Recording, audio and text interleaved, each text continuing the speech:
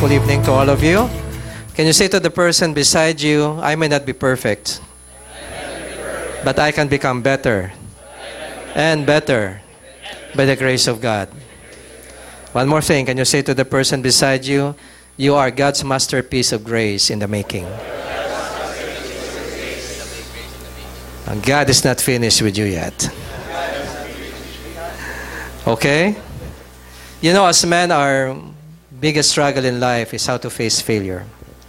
And whether we admit it or not, we do experience failure, from the smaller ones, sometimes to the big and major ones, like a failure in marriage or a failure in your particular work. Okay? How many of you have experienced a major failure in your life? Can you raise your hands, please? Okay. Look around you. That means you're not alone.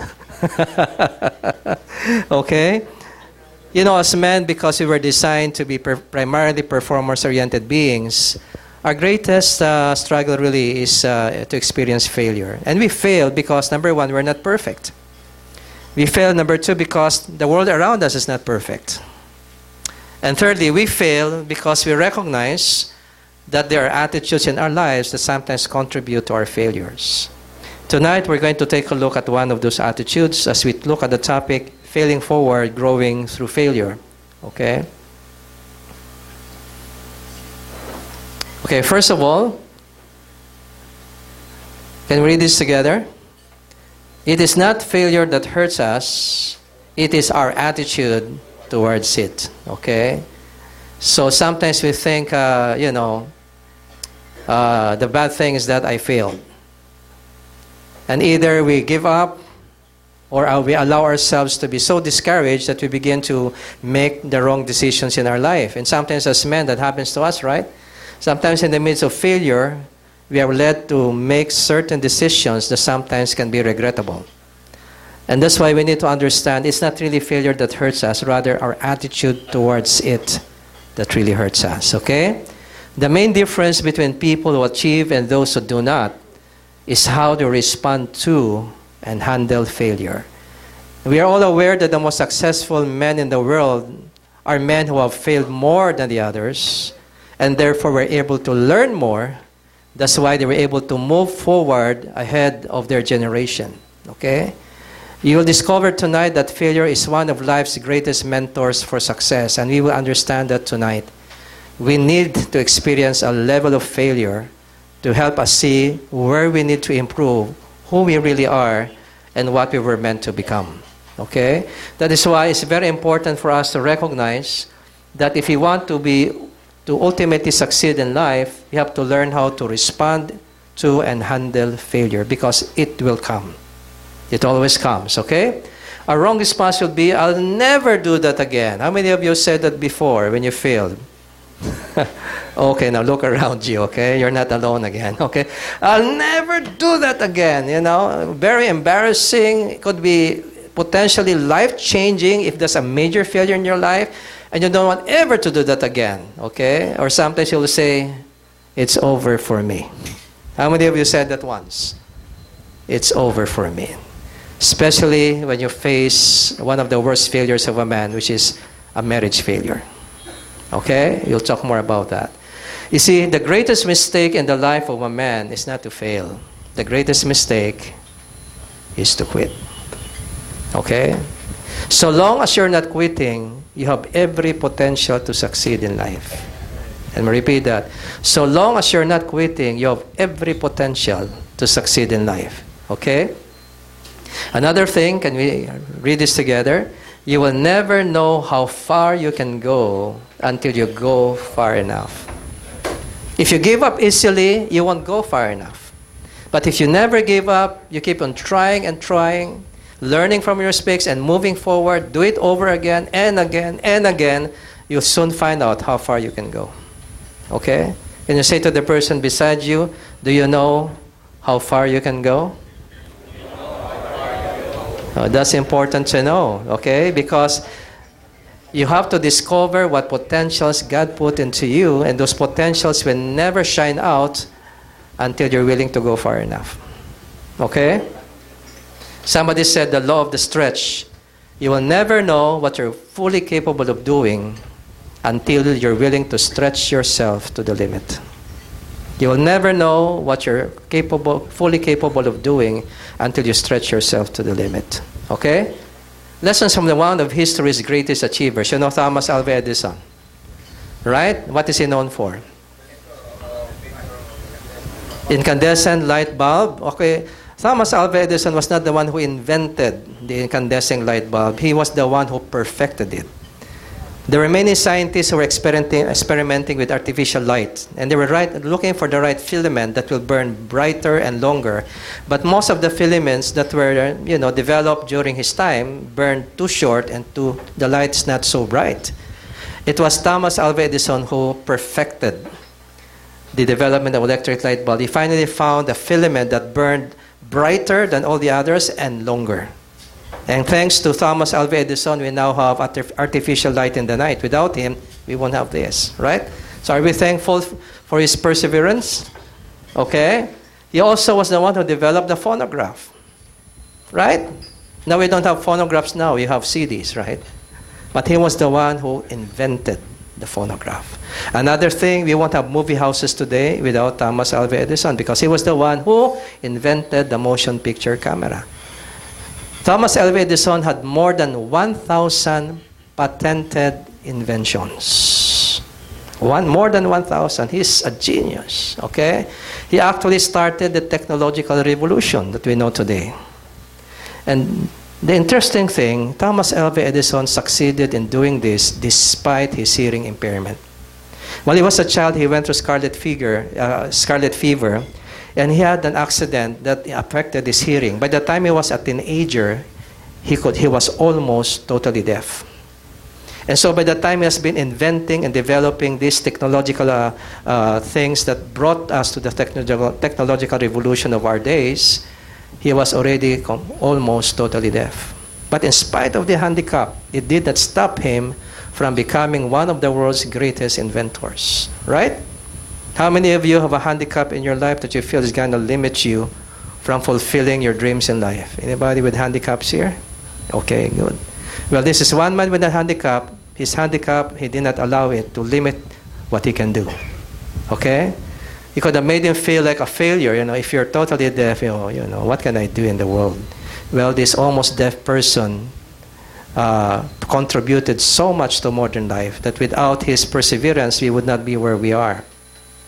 He experienced 1,000 failed experiments before he finally discovered the right filament for the incandescent light bulb. Okay? During his 200th failure, a fellow scientist visited him and asked him, Mr. Edison, you have failed 200 times in this theory of yours of finding a filament that will burn brighter and longer. Aren't you giving up? I mean, you failed 200 times. To that, Thomas Alva Edison gave his famous reply. He said, I do not call that failure. I call that education. I discovered 200 things that do not work. One day, I will discover the one that will work. And according to one of his biographers, he discovered the right filament on the 1,000th experiment. You see, there are many versions of the story of Thomas Alva Edison. But Thomas Alva Edison was also recorded to have said, I did not fail. I just discovered 10,000 things. Okay, we'll see that in a while. Okay? Does that encourage you? 200 failures is not giving up. Why? That's not failure. I call it education. I'm learning a lot of things through these failures. One day I'll discover the one that will work. Okay? Here are some famous words of wisdom from Thomas Alva Edison for those of us struggling with failure. Many of life's failures are people who did not realize how close they were to success when they gave up. So many could have changed history. So many could have changed their lives if only they didn't give up. You understand that? Another thing is said, our greatest weakness lies in giving up. The most certain way to succeed is always to try just one more time. You failed? One more time. Failed again? One more time. Failed again? One more time. Failed again? One more time. 1,000 of those decisions. And finally, he changed the world forever. How many of us men have fallen short of our potential to have changed so many things in this world and even in our lives just because we decided to give up? Okay? Another words of wisdom from Thomas Alva Edison. Just because something doesn't do what you planned it to do doesn't mean it's useless. Because you can learn something from it. Okay? I have not failed. I just found 10,000 ways that won't work. How many times have you failed? Trying to find the one that works, right? Even in marriage, never give up. You know Albert Einstein, who said, insanity is doing the same thing over and over again and expecting different results. Albert Einstein said, that's insanity. So what did he say? Insanity means doing the same thing over and over again and expecting different results. So what is he trying to say? What's he trying to say? If one way doesn't work, change it. Try another way. Doesn't work, try another way. Don't stick just to one method. Be creative in finding new solutions to the problems. Even in your marriage, don't give up. If one way doesn't work, find another way. And one way you could discover other ways is to consult the experts. Attend seminars related to that area of your life where you are failing and learn how to do it better.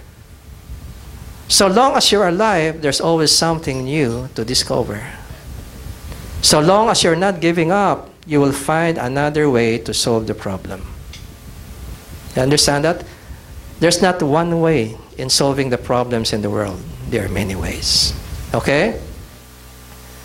Another word of wisdom from Thomas Alva Edison.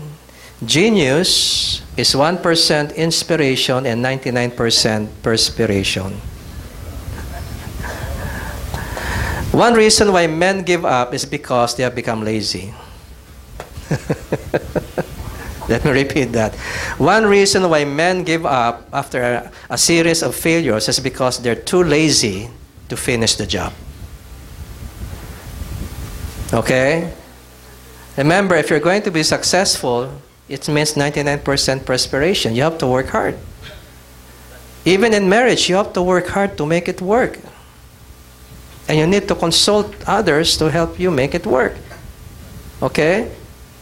The three great essentials to achieve anything worthwhile are, number one, hard work. Second, stick to iveness. Don't give up. Okay? Third, lots of common sense. Why?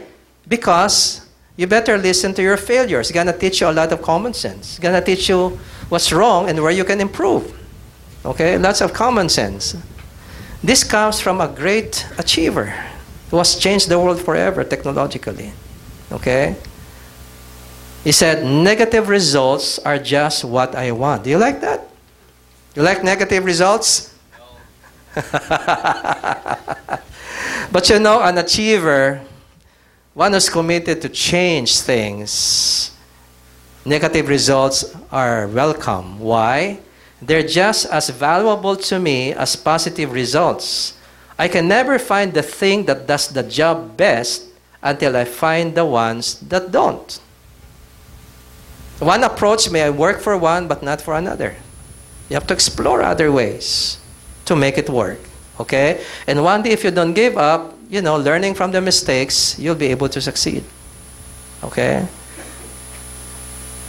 He also said, when you have exhausted all possibilities, many of us, you know, when I counsel men who's having problems in their marriage, especially men who are, you know, committing infidelity, they always say, you know, Pastor, I tried everything in my marriage. I tried everything. It didn't work. Well, listen to what Thomas Edison will say to you. When you have exhausted all possibilities, remember this, you haven't. And I always tell this man, You can never say you've tried everything because you're not yet succeeding. Because if you tried everything, now you should be succeeding. Amen. Did you get that? If you really tried everything possible, you should be successful by now. Because you'll surely find the right path to make it work. But if you say, oh, I tried everything, it never worked, that means you haven't tried everything yet. Every problem already has a solution in God's mind. There is no problem on earth that cannot be solved. Because every problem is a challenge for you to discover the potentials that God has given you to overcome the challenge. Okay? So can you say to the person beside you, you can never say, you've tried everything possible if you're still not successful. Because if you did, you would be successful now. Okay, remember that principle. Okay? You know, failure is one of life's, in fact, to me, the best mentor for success. Let me share this with you. Failure is one of life's major mentors towards success. It acts as a mirror. How many of you look in the mirror every morning when you comb your hair? Okay. You should be sure, because when you go out, others will be your mirror and they may not like what they see in you. Okay? Failure acts as a mirror to show us where we need to improve to ensure real success later on. How many of you are afraid to look at a mirror? Especially when you know you have a lot of blemishes on your face. You look ugly. But how can you remove the blemishes until you see where they are? You need a mirror. And I tell you, the best mirror in life are your failures. They show you who you really are. They show you areas in your life where you need to improve. Okay? They act as a mirror to show us where we need to improve to ensure real success later on. Every failure invites you to take a deeper look at yourself. The problem with us men, we're always scared to look deeper into ourselves because we're scared of what we will find. Right? You begin to find, oh, I'm so weak in this area. Oh, I'm not competent in this area. I am a failure in this area. We're so afraid. How many of you don't like to consult doctors when you feel sick? You ask yourself why. I know people who don't want to go to any doctor even though they already have all the symptoms of an illness because they're scared to know what's wrong in your body. I may have cancer. I don't want to know I have cancer, you know. Because if I know what my problem is, the more I'll not enjoy life. So these people say, I don't have to consult doctors. If I die, I die. But maybe if you consult a doctor, you may live longer. Okay? We're afraid to see the truth about ourselves. And I tell you, as men, that's why we often are dishonest and we're often in denial. Because when people begin to corner us, and people say something that we know is true about us, it's very difficult to admit it, right? Because the greatest challenge for a man is to face the truth about himself. And many men chicken out when it comes to facing that biggest challenge in their life.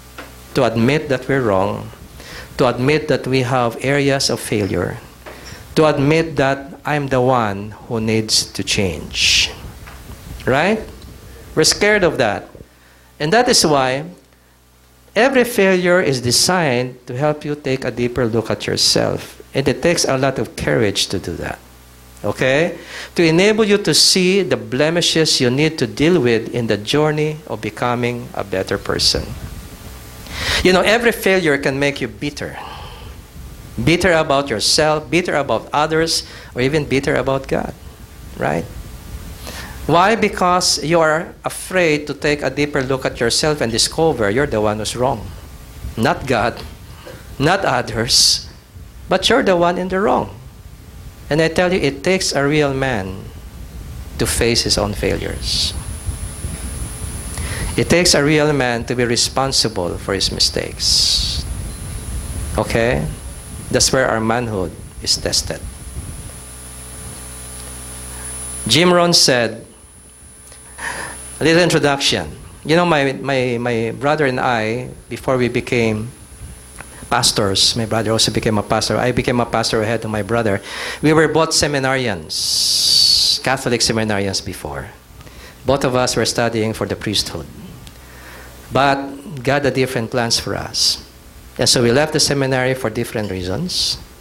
And later on, God called us to the full-time ministry in another sphere of God's work. And we were reading a lot of books of success while we were young. My brother was the one who introduced me to this literature on success. I started to gobble up books. I built a huge library on success. Napoleon Hill. Name every author of success, we had it. And when I heard Jim Rohn is one of America's most sought after, most respected business consultants and motivational gurus. When Jim Rohn made this statement many years ago, and I heard it, I was so stunned, When I analyzed his words, he just gave us a summary in just one sentence of the entire science of success. Do you want to be successful?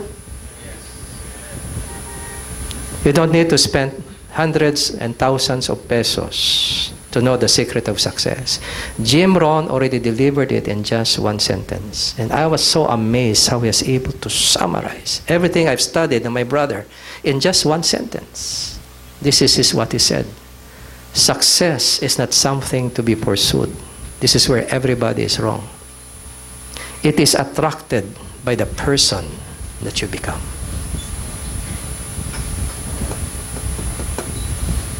The goal should not be to succeed. Because if your only goal is success, you will do everything necessary to get to your goal, right? And that includes making some moral compromises here and there, stepping on some people here and there, doing, unfair things here and there, because your number one goal is to succeed. And you'll do everything to make that happen, right? But you see, the compromises we commit along the way in our desire to succeed later on backfire against us after we have reached the top. These compromises later on will haunt you from the past. People you've stepped on, moral compromises you made now are being exposed. Those who don't like you, who hate you, will find every reason to bring you down. They will expose every mistake you made that will ultimately discredit you. You understand this? Real success is enduring success. If your success doesn't endure, it's just an experience of a moment. Real success is enduring success. How many of you have heard of Henry Ford? Is Henry Ford still successful today, even though he was been dead decades ago? Is he still successful today? Ford Motors. I just rode a Ford Everest going to Marawi with my family. I said, wow, high tech. Ford is still alive. Okay? And listen to this. The enduring success, real success, is success that outlives the person. That's why when people ask me, Pastor, or, some call me mentor, can you recommend to us books that are really good books on success? I said, if you want to really find the right books on success, don't buy books that were written by people who are still alive. Because those truths are still being tested. Look for the books written by men who have already died many years ago, and yet their success lives on. You can be sure those principles work. It has been tested by time. Do you understand that? Okay? And the best book on success is no other than the Bible. This book has changed literally millions of lives around the world. Okay? Because the Bible is a character-based book. And character is important to your success. Okay? So, in other words, if success is your goal, you may get to the top. But the question is, will you be able to remain on the top? Ability can bring you to the top, but it takes a lot of character to keep you there. Because when you're on the top, when you feel like a god, you'll be exposed to every form of temptation that will invite you to your ruin. David, the King David, after successive successes, military successes against his enemies, at the height of his career, when he was most successful, it was at that moment that he fell into murder and adultery because of Bathsheba. At the height of his career. Okay? Why? Because success is not the goal. So what is the goal? The goal should be excellence. The better you become, the more successful you become. Success is attracted by the person that you become. Don't focus on trying to be successful. Focus on becoming as excellent as you can be in your ability, in your moral character, in your relationships with people, in your capacity to move forward despite obstacles and hindrances. If you develop excellence in ability, character, and vision, you'll be able to attain to success that endures. Why? Because success is attracted by the person that you become. Success is just a byproduct of excellence. Enduring success is just a byproduct of excellence. You understand that? Okay? That is why welcome failure. Because failure invites you to discover what you need to improve in yourself so you become a better person. And the better person you become, the more successful you will be. That's only true in your work, it's also true in your marriage. You always think that our wife is the problem. Every time your wife nags you, you're looking at a mirror. Now, some of those naggings may be extreme and exaggerated. Yes, I agree. But you need to listen, because some of those things that your wife is telling you may be indeed true about you. And those are areas where you need to grow and improve to become a better husband so you'll have a happier wife. The key to making your wife happy and have a successful marriage is not that your wife will change. The key to a successful marriage is when you begin to change for the better. And develop yourself in the qualities that you need to really give assurance to your wife that you truly love her. You understand that? Many times we pray the wrong prayers. God, change him. I'm having a hard time. Lord, change that person. Lord, it's really, a struggle for me. Lord, change my situation. Lord, I cannot stand this anymore. When you pray the wrong prayers, you may not succeed in life. The right prayer should be, Lord, change me so I will learn how to overcome this challenge. Lord, change me so I can be a better husband to my wife. Lord, change me so I can be a better father to my children. You understand that? The key to success in anything in life is that you become a better person. And you become better and better because you're focused on becoming the best. And when you develop excellence in your life, I tell you, money will never be a problem. I always teach in companies from the Execom, Mangkong Execom down to the rank and file in Manila. I always teach, especially those who are done, they're struggling, these are the rank and file. I always tell them this. You know, the most important asset that you can have in your life if you want to move forward in your life is that you protect the trust of people in you. You might be a janitor, but if you can be proven to be completely trustworthy, hindi magtatagal, you'll be elevated. You understand this? The focus is you improve yourself. Improve your character. Improve how you relate with people. Learn to develop a positive attitude towards people. Stop talking negative things about people. Look for what you can affirm in people. Because when you develop that ability, when you excel in your ability to relate with people in a positive way, you will not remain where you are. The goal is to become a better person and keep improving yourself. And one day you'll be surprised, money will not be a problem.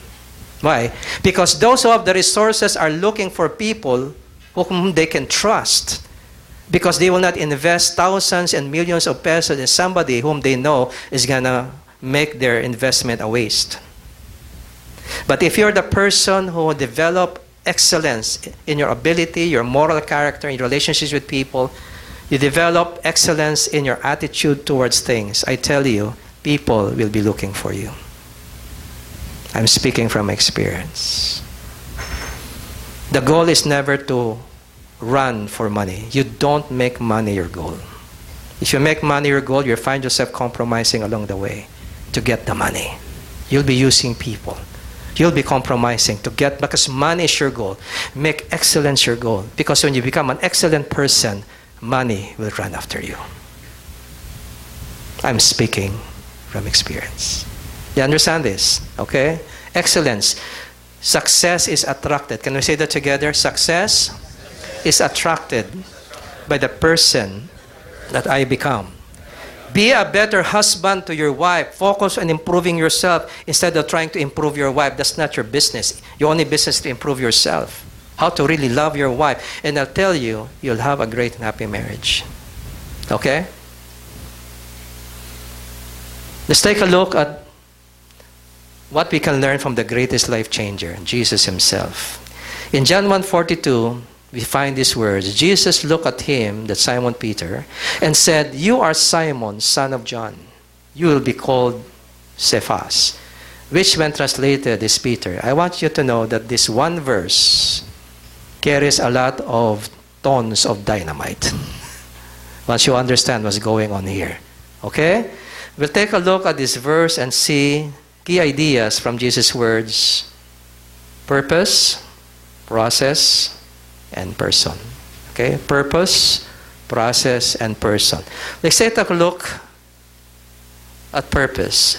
You see, when the first time Jesus saw Simon, he did not focus on his weaknesses and the fact that he knew this is the man who one day will deny 3 times he knew him. Jesus already knew that. You know why? Because in the next story with Nathanael, Nathanael cursed the birthplace of Christ. Can anything would come out of Nazareth?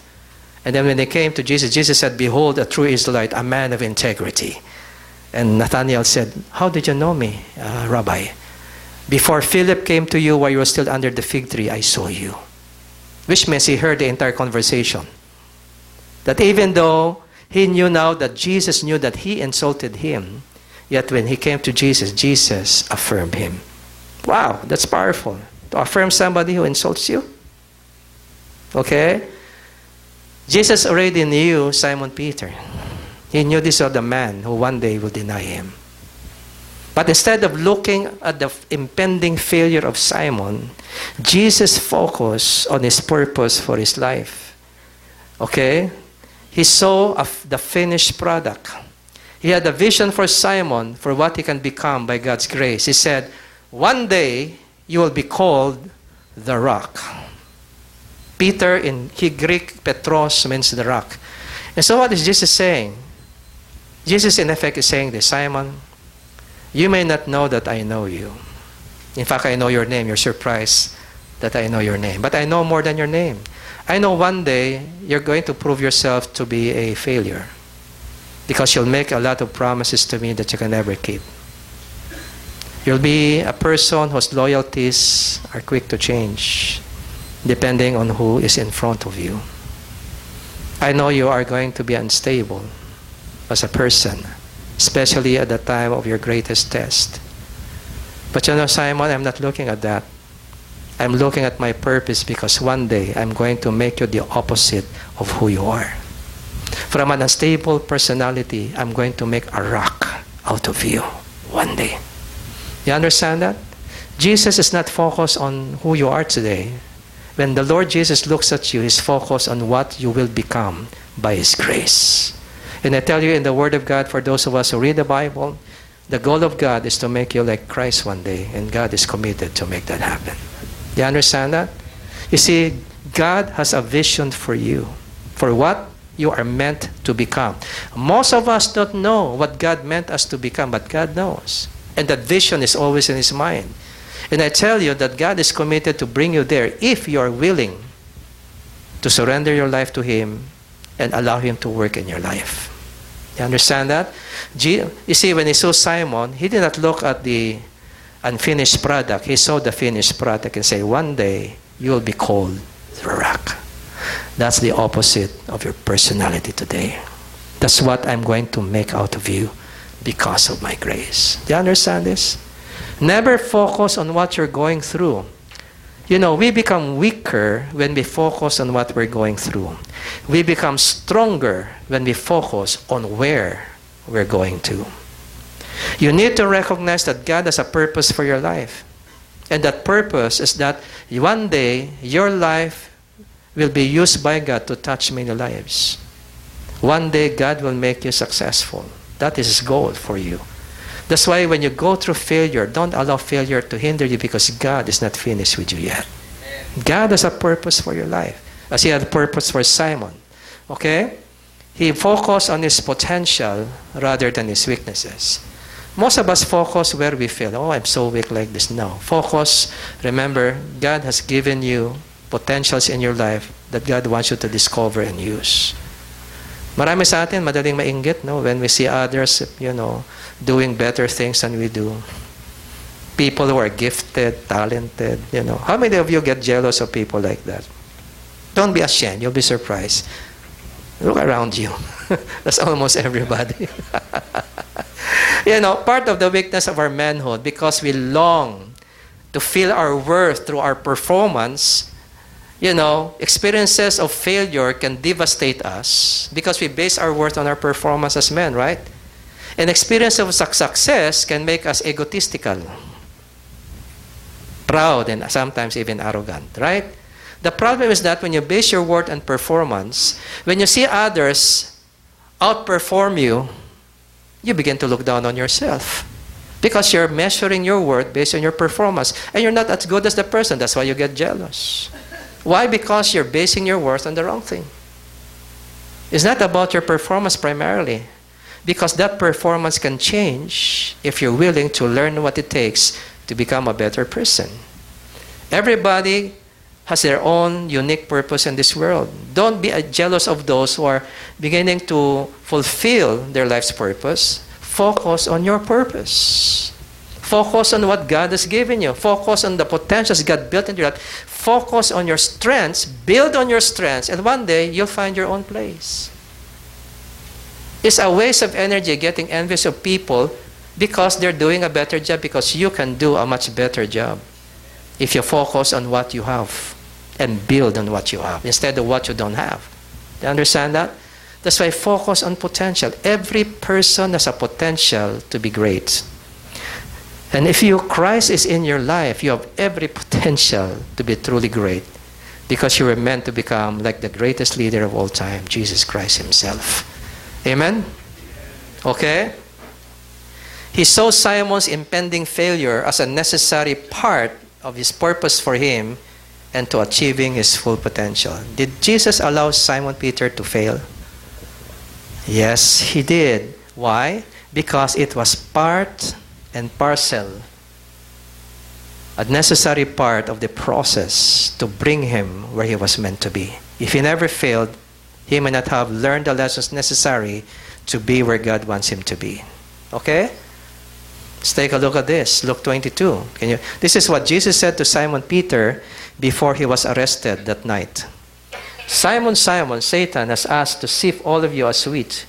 But I have prayed for you, Simon, that your faith may not fail. And when you have turned back, strengthen your brothers. But he replied, Lord, I am ready to go with you to prison and to death. Jesus answered, I tell you, Peter, before the rooster crows today, you will deny 3 times that you know me. Is Simon bound to deny Christ? Jesus already predicted it. It's gonna happen. Then why did he say, I prayed for you? Prayed for what? He's still going to fail, right? Did Jesus pray that he will not fail? Did Jesus pray that Simon will not fail? No. He just said, you're going to fail. But I prayed for you that your faith, that means even when you fail, Simon, I am praying that your faith will be strong, because that is not the end. If you have faith, what you're going to do, the failure you will commit, will just be the beginning of my fulfilling my purpose for you. Does God allow failure? Remember, you can never hold God responsible for your choices. You can, God, why did you allow me to fail? You made the choice, son. I just did not intervene and stop you from reaping the consequences of your wrong choice. If I allowed you to go through the consequence, why blame me? That's the consequence. Every action, every decision has a consequence. You have to learn that, son. Okay? If I allowed you to fail, it's because you made the choice. But there are times I can stop you from making the wrong choice. Okay? But I can allow and I will allow you to fail because you need to experience that failure so that you will know who you are and what you need. You'll never sense your deep need of me if you're too strong and too confident, because you will never see yourself in your true colors until you fail. You understand that? Failure helps you see yourself in a deeper way. And God needs that. So you will know where you will ask God to change you. And until you change, you cannot succeed. You understand that? That's why failure is so crucial to God's work in your life. In failure, God is inviting you to look at yourself and know that you need Him so much to change what you cannot change. That's why I tell people, a fall is a step forward if it brings you to your knees. A fall is a step forward if it brings you to your knees and humbles you. And now that you see where you need to change, you're willing to cry to God, God, change me. And God will say to you, congratulations. That's the purpose of failure. You understand that? Jesus did not pray that Simon will not fail. He prayed that in the midst of his failure, he will still have the faith to turn back to Him. And Jesus said, when you have turned back, and I know you will because I'm praying for you that your faith will be strong, even when you fail me, I want you to use that experience to strengthen your brothers. You see, I have a purpose why I'm allowing you to fail, Simon. Because others will be falling and failing like you. And I want them to be encouraged by my grace. Because you will know my grace after you fail. But remember, all those consequences are the result of your choices. But my grace will keep you from complete despair. Because I can lift you up again and give you 70 times 7 chances to start over. That's why Jesus said, don't forgive 7 times, Simon. Forgive 77 times. God is not the God of the second chance. He's the God of 70 times 7 chances. That's the power of God's grace. So long as you learn. Okay? Focusing on where we're going through can make us weaker. Focus on where we're going to. And that's what Jesus is saying, Simon, you're going to fail, but don't focus there. I'm going to pray that your faith will be strong so you'll see where you're going. Because I'm going to use you to encourage your brothers from your experience. Okay? What Jesus saw in Simon, he had leadership potential. Because whenever Jesus asks a question, he's always the first to answer. He's always taking leadership all the time. He saw the potential. Number 2, he saw his capacity for devotion. He was so devoted to Jesus, he was willing to cut off the ear, the servant of the high priest when he was arrested in the guard. Lord, I'm going to strike. So devoted to his master. When Jesus said the Son of Man will be crucified in Matthew 16, he said, Lord, this can never happen. No, I will never allow that to happen to you. And Jesus said, get thee behind me, Satan. Impulsive person, okay? And thirdly, his willingness to stand for a friend against all odds. Aren't these great assets of Simon Peter? Jesus saw all of this in just one look. And he said, that's potential. But Jesus had to work on 3 things in Simon. Number 1, he had to work on his impulsiveness. How many of you tend to be impulsive in your decision and then you regret it later? Come on. Okay, thank God, many are not alone. Impulsiveness. Okay? He's so quick to talk, but quick to act on what he said. So quick to talk that he had to be rebuked. Get thee behind me, Satan, Jesus said in Matthew 16. He said the wrong thing. Okay? Secondly, his fear of man. That night, when he was following Jesus after his arrest, oh, you're one of these disciples. I saw you. You're from Nazareth. You're a Galilean, right? No, I do not know the man. Natakot na sa tao. Fear of man. And thirdly, masyado siyang mayabang sa sarili niya. Is always the one who wants to show to the disciples, I am better. Who the crowd say that I am? Matthew 16. You're the Christ, the Son of the living God. So I was the first to speak, you know. There's a lot of pride in himself. Lord, even if they desert you, I will never desert you. I'm willing to go to the death for you. Very confident, ano? And then he blew it. These are the things that Jesus was going to change in his life. So he attains to his full potential as a leader among the apostles. Are you still here? Okay? The process, number 2. Jesus focused on the process by which he will accomplish his purpose. He said to Simon, you will be called the rock.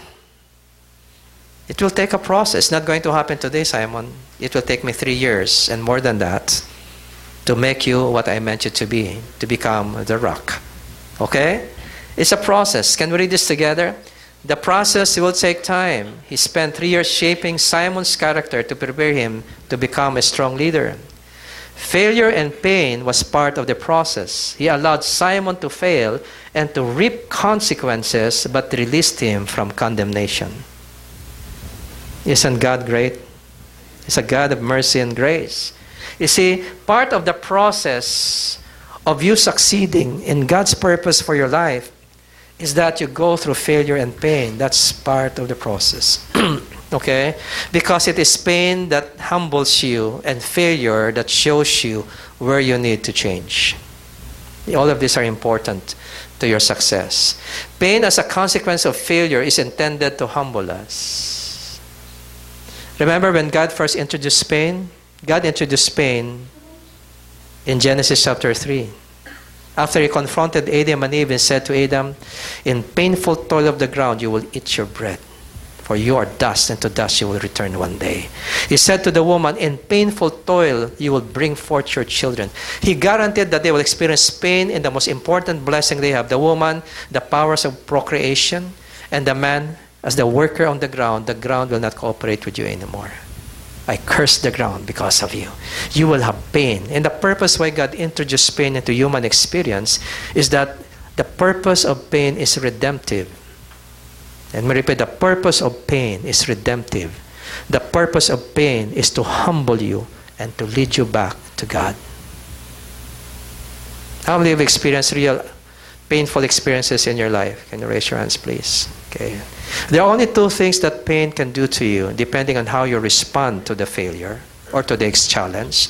Pain can either humble you or harden you. If you respond to pain positively and see it as a challenge for you to become a better person, it humbles you.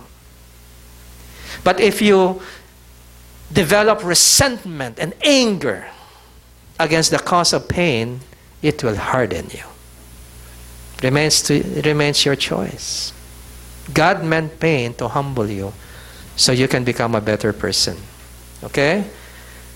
Pain as a consequence of failure is intended to humble us, to teach us wisdom, and to lead us to change. If you are willing to learn from it, that's the condition. If we seek to blame someone else for the failure, it can harden us. If we take responsibility for the failure, it humbles us and leads us to become a better person. It's your choice. Failure can never destroy you until you choose to. Remember, what hurts us most is not failure, but our attitude towards it. Okay? Thirdly, Jesus focused on the person of Simon. Jesus focused on the person rather than on his performance. You are Simon, son of John. That's who you are right now.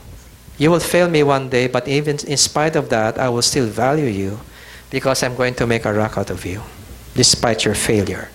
You see, being and becoming is the goal of Christ.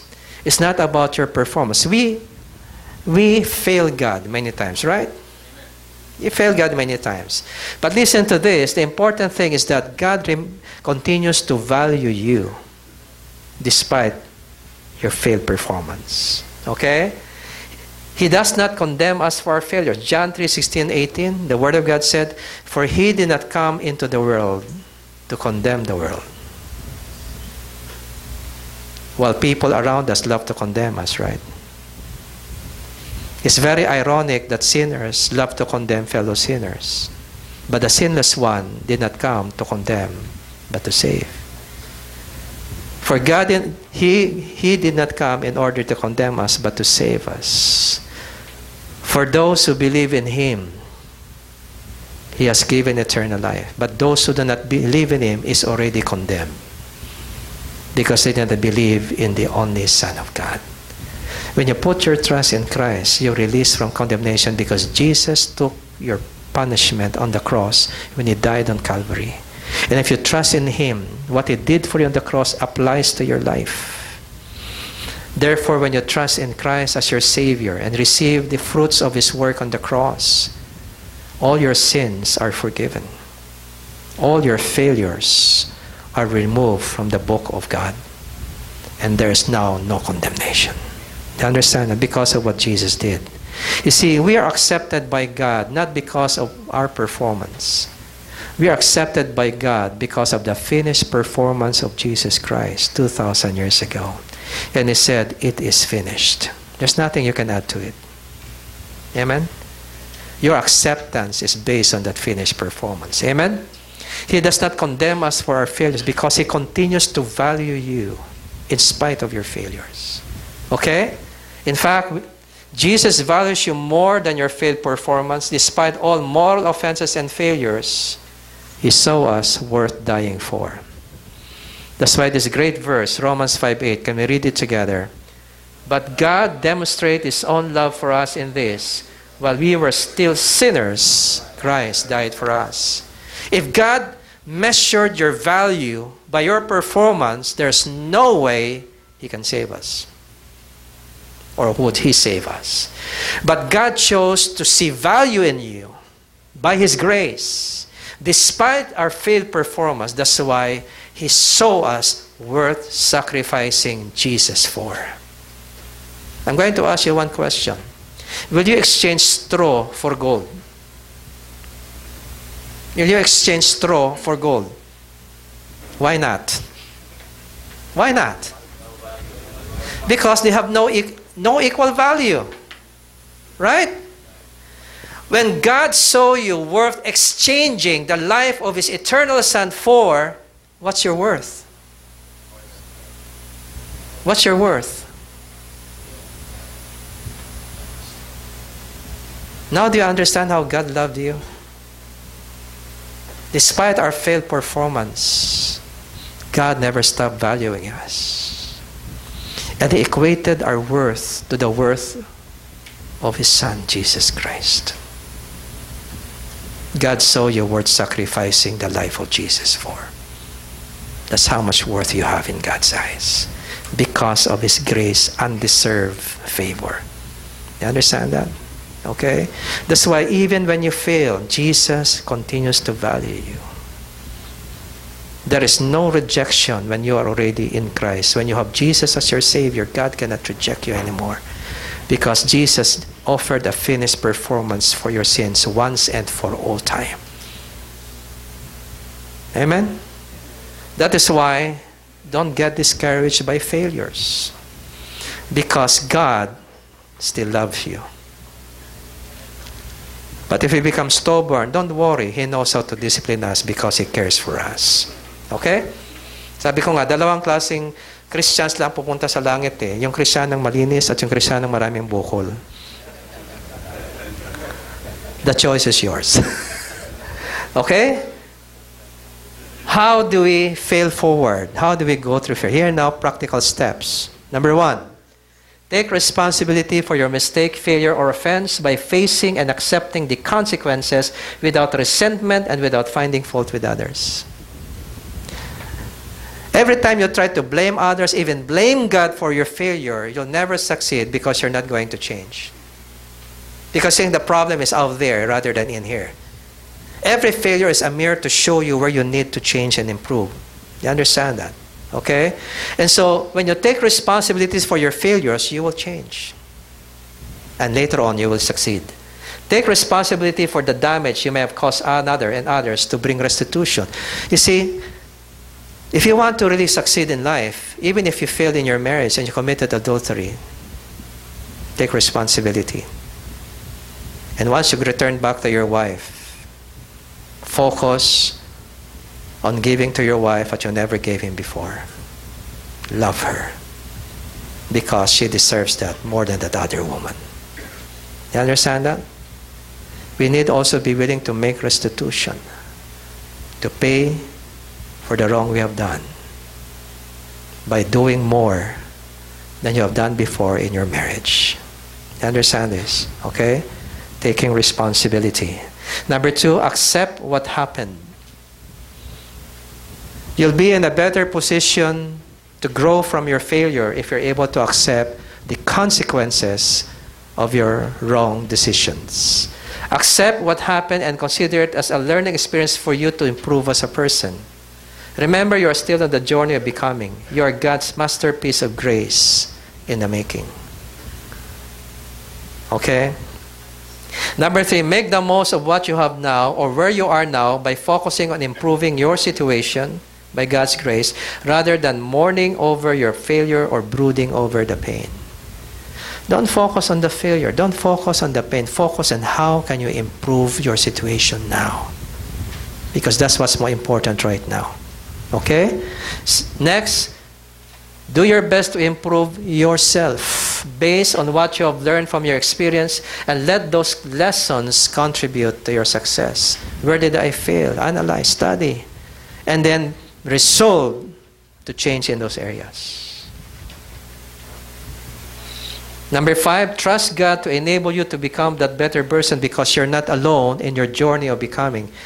If you have Christ in your life, God is with you all the way to finish what He started in your life. He just needs you to cooperate and work with Him. Trust God to enable you to become that better person and refuse to give up because God's not giving up on you. You have no right to give up. God is not finished with you yet. Have faith and move on. Number 6, trust God to cause what happened to work for your good as He promised. You know Romans 8:28, right?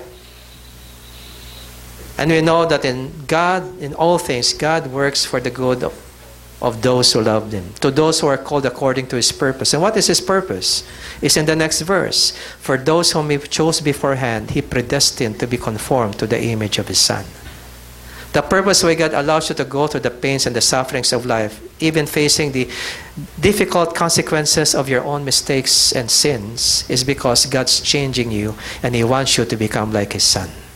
Every failure is a step forward in God's purpose if you learn from it and you're willing to change. It's a step forward. Learn to forgive yourself and to forgive others as God forgives you and accepts you in Christ. You're not perfect, as nobody is, but we can all become better and better by the grace of God. There are times you have to forgive people who somehow contributed to what happened to you. Because if you don't forgive them, you'll forever be bound to the memory of that past offense. You'll find it hard to move forward. Forgiveness releases you more than the other person. Forgiveness benefits you more than the other person. Mark 11:25, Jesus said, when you stand praying, at the moment of prayer, forgive if you hold anything against anyone, so that your Father in heaven will also forgive you your sins. He didn't say forgive when the person asks forgiveness. No, when you stand praying. Even if the person has not asked for forgiveness, even if the person has not even admitted he hurt you or he offended you, when you stand praying, forgive. If you hold anything against anyone, forgive, because forgiveness releases you and brings the blessings of God in your life. God will take care of the other person. Whether he asks forgiveness or not, whether he repents or not, whether he admits his wrong or not, whether he confesses his offense against you or not, that's not your business. That's his business with God. Your business is to forgive because God wants to release you. Remember, forgiveness, unforgiveness, or bitterness is a poison inside your life. Somebody said, when you don't forgive somebody who hurt you, it's like drinking poison and wishing the other person will die. Get the poison out of your life. Because bitterness, according to the Word of God, is sin against God. He who hates his brother, John said, is a murderer. Jesus said in Matthew 5, if you're angry with your brother, you're like a murderer. You'll be liable to the court as a murderer. Get that poison out. Forgive. And let God bless you. Forgiveness is transferring the justice issue into the hands of God, where you know you will have true justice, and releasing the person from any obligation to you because God will deal with that person at the right time. That's what forgiveness is. Transferring the justice issue to God's hands and trusting God to pay back the damage done to you. God will be the one to pay it back. Do you understand that? That's what forgiveness does. Okay? And learn also to forgive yourself. Stop hating yourself, because if you hate yourself, you'll always be hating people. Your attitude to yourself conditions your attitude towards others. If you're able to respect yourself despite your imperfections, you will learn to respect others too despite their imperfections. If you always condemn yourself for every wrong thing you do, you'll always find yourself condemning people for the wrong thing they do. You do unto others as you do to yourself. If God forgives you, you have no right not to forgive yourself. You understand that? Number 8, can we read this together? Make yourself accountable to another and to others. You can never succeed alone. Your failure reveals your weaknesses, and you need others to keep you accountable as they help you sustain the motivation to rise up from those weaknesses. Accountability means giving authority to others to help you order your life according to moral and performance standards of excellence. Or in our spiritual language, it is giving authority to others to order your life according to the standards of God's Word. Accountability means I will be confessing to you my weaknesses as my brother and as my support group.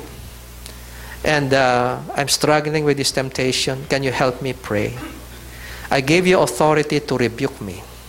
I give you authority to check on me as often as you want, to check me if I am fulfilling my commitment to change.